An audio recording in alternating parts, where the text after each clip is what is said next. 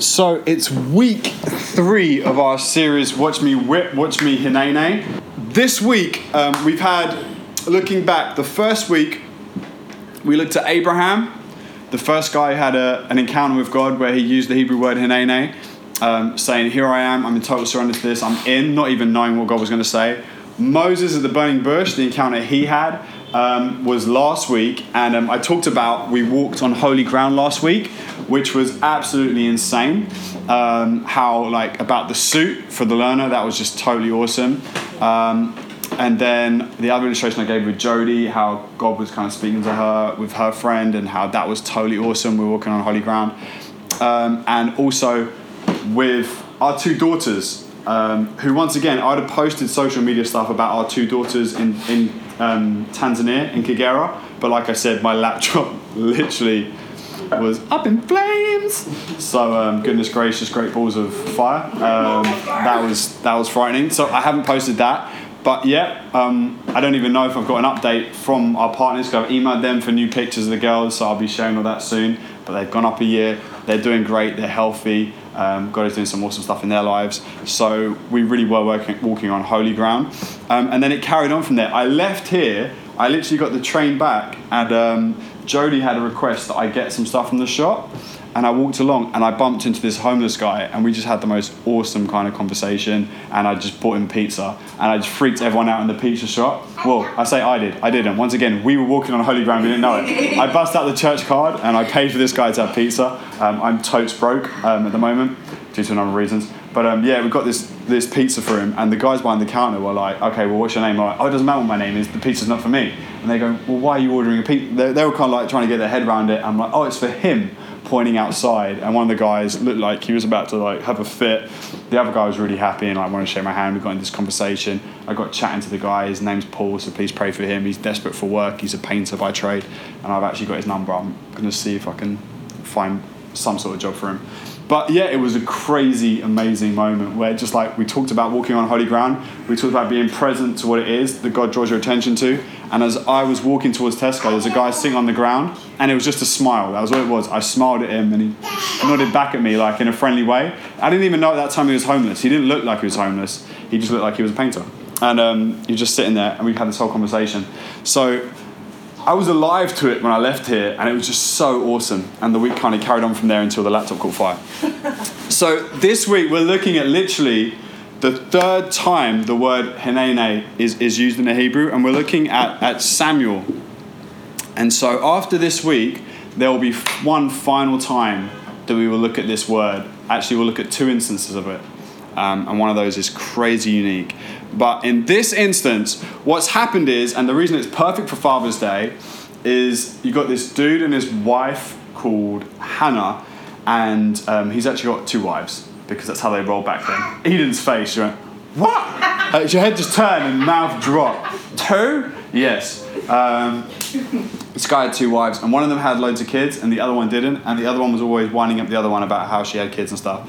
And so when it came to make sacrifice to the Lord at Thanksgiving and stuff, Hannah used to go, and the husband used to give her extra and stuff, and encourage her and just whatever. And she would give this gift to the Lord, and the priest Eli would see her there coming and just looking like a drunk person. That's what he thought. He thought she was drunk, because she would just cry and cry, but she would never cry and say anything out loud. It would always be these lips moving. And so because of this, Eli made this assumption, this woman's just smashed. And so he came and kind of had some strong words with her. And then she makes him aware of her situation. She says, I'm like this because of anxiety. I'm like this because of pain. I'm like this because of suffering. And then Eli kind of says to her, may the Lord kind of give you your request. And so she goes away from there. Her and her husband, they have some bow chicka bow wow, bow chicka bow bow. Yes, Eden, you should be disgusted by that, because that's how you came here. It's all a bit fresh for her. She's like, oh God, it actually happened. So yeah, whoa. So yeah, horrific, I know.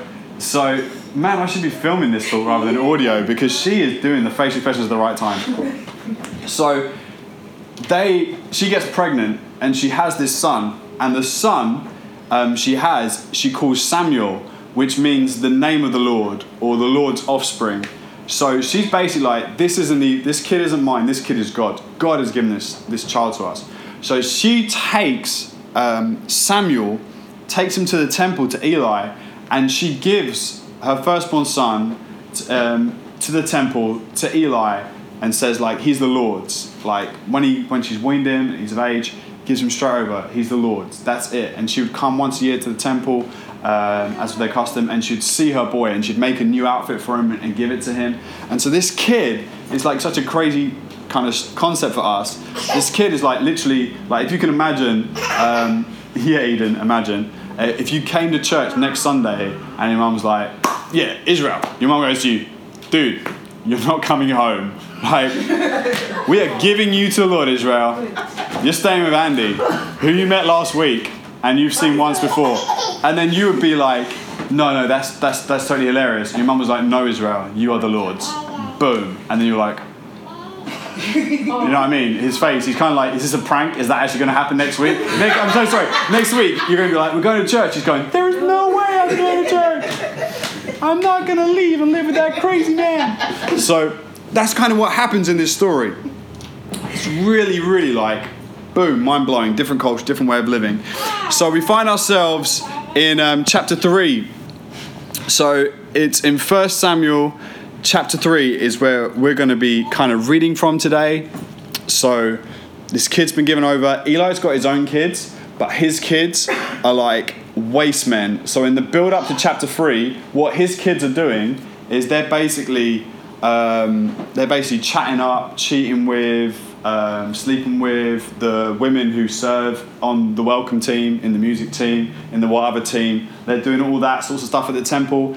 And he's going up to people when they're about to give an offering to the Lord, where they'd come with this really great piece of meat. They're like, this is for the Lord. We're sacrificing this. We'd love to have this as a family. This would be prime rib. This would be amazing to eat right now. But we're giving this to the Lord. And what he'll be doing is, as a priest, is he'll be going, well, you know, some of the food goes to the priests. That's how God had it, so that the priests were looked after because they lived in the temple. They worked there. But what they were doing was they were seeing the prime rib and they were cutting all the good stuff off and going, great, that's ours, and leaving like the fat, just like the rubbish part of it, and going, there we go, that's your offering to God. And the guys would be going like, no, that's not what I've come here to do. I haven't come here for that. And then what would happen is those guys would go, tough, this is how it is.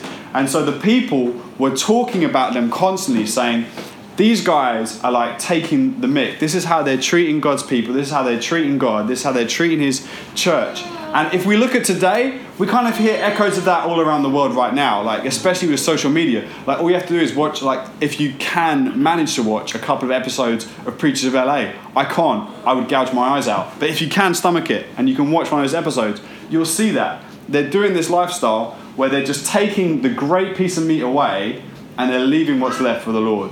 Where you get guys like Creflo Dollar who are like, guys, we need to crowdfund for the mission of God. I need a couple of $100 million private jet.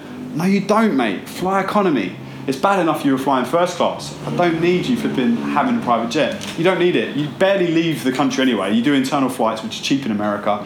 But bang, he has to have that so he's not mingling around normal people. They're doing what these guys are doing.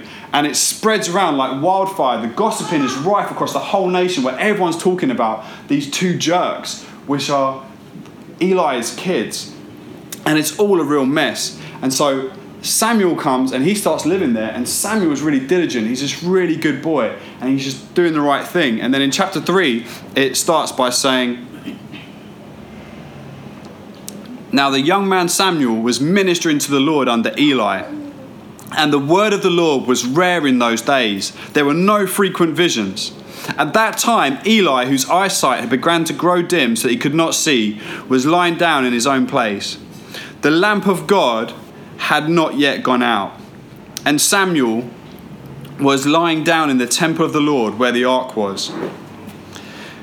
Then the Lord called Samuel, and Samuel said, Hinene, here I am. And he ran to Eli and said, here I am, you called me. But he said, I did not call.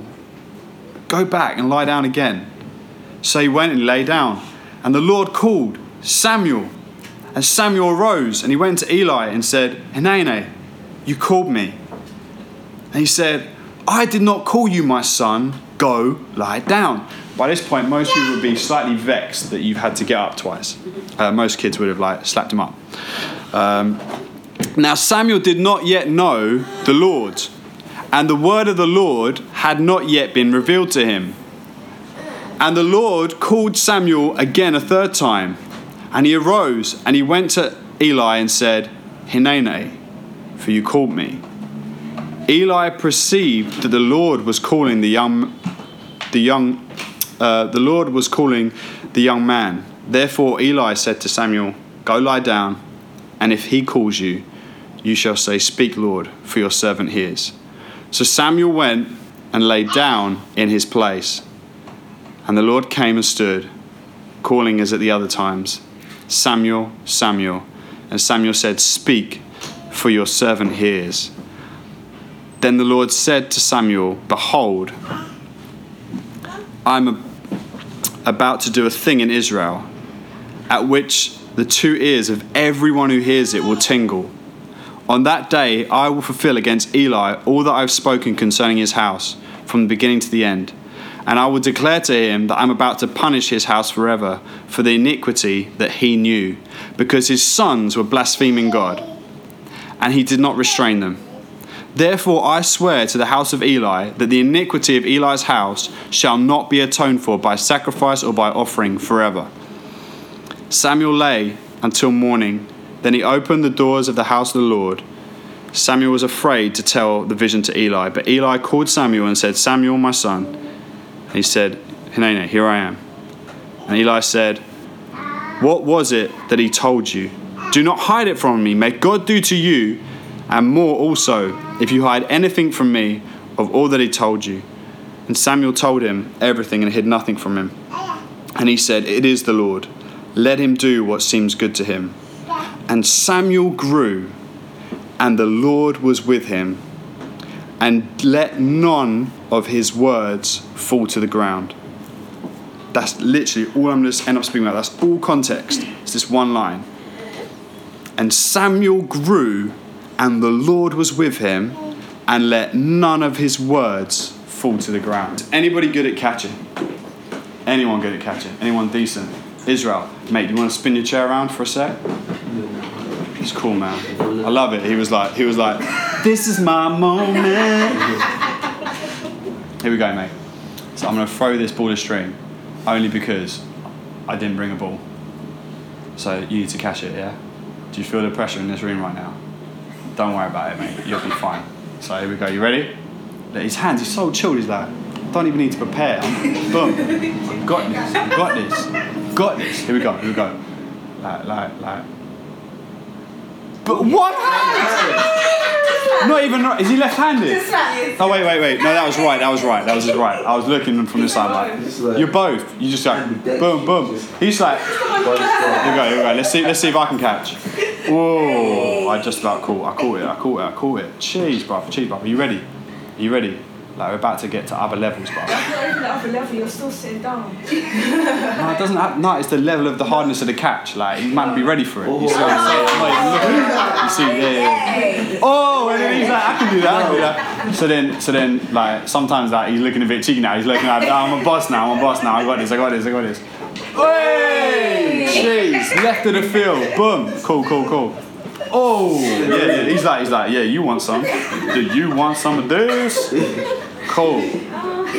So that's Samuel. That's Samuel right there. So it literally says, and Samuel grew, and the Lord was with him, and let none of his words fall to the ground. Let none of his words, like Israel there, like a boss, let none of his words fall to the ground.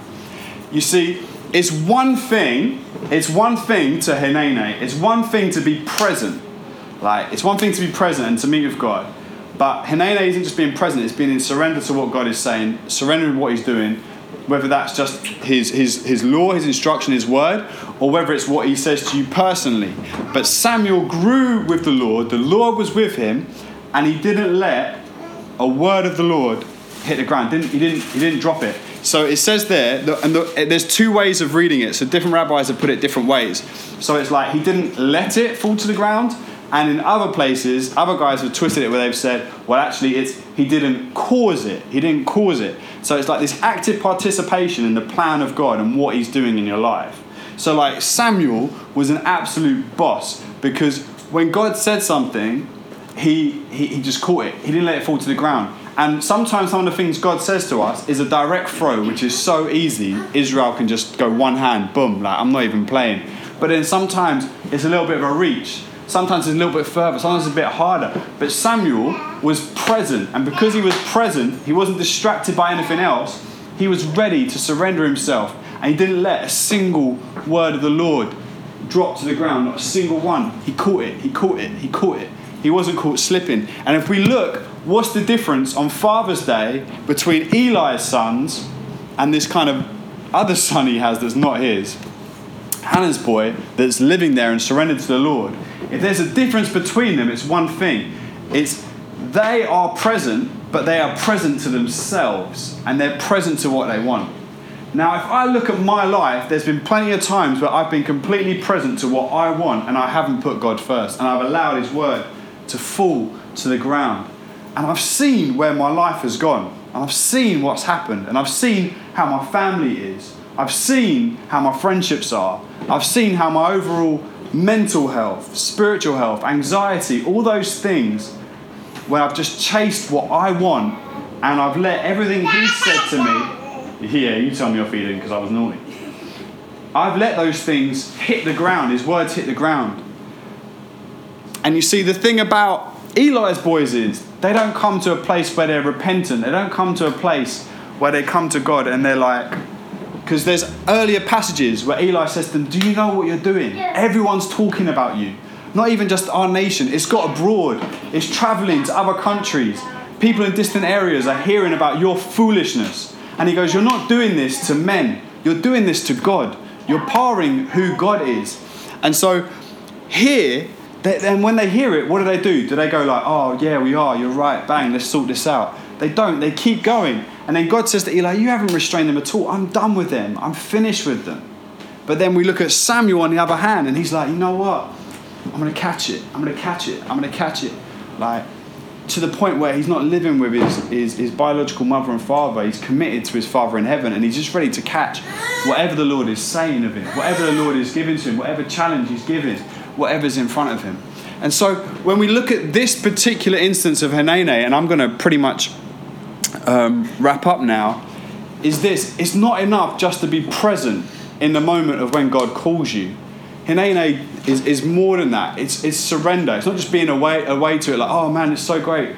God's called me to do this. God's called me to do that. But you're never catching any of the things he's calling you to do. You're never reaching out, stepping out and doing those things.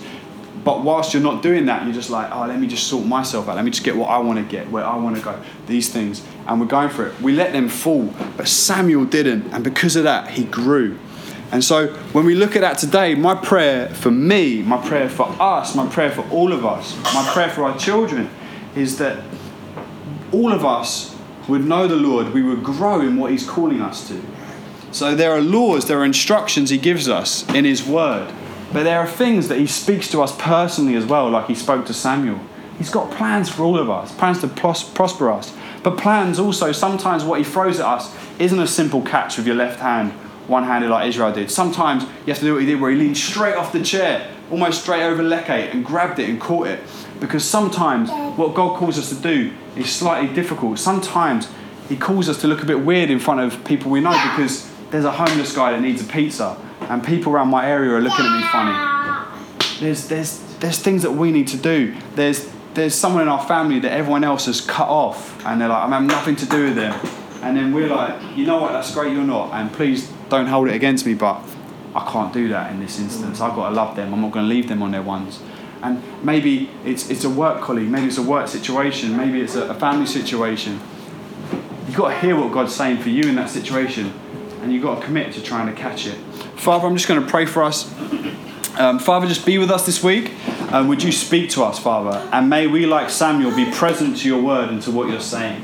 May we surrender ourselves to what it is that you want us to do. May we catch everything you throw our way, Lord. Father, we thank you that this week there are going to be situations you're going to throw to us. Some of them are going to be easy and simple. Some of them are going to be so flipping hard. But we thank you that you're with us, that you are faithful. and that Samuel grew and will grow, and you'll be with us, and that we won't let these words drop to the ground, because we're going to pursue you with all that we are. In Jesus' name, amen.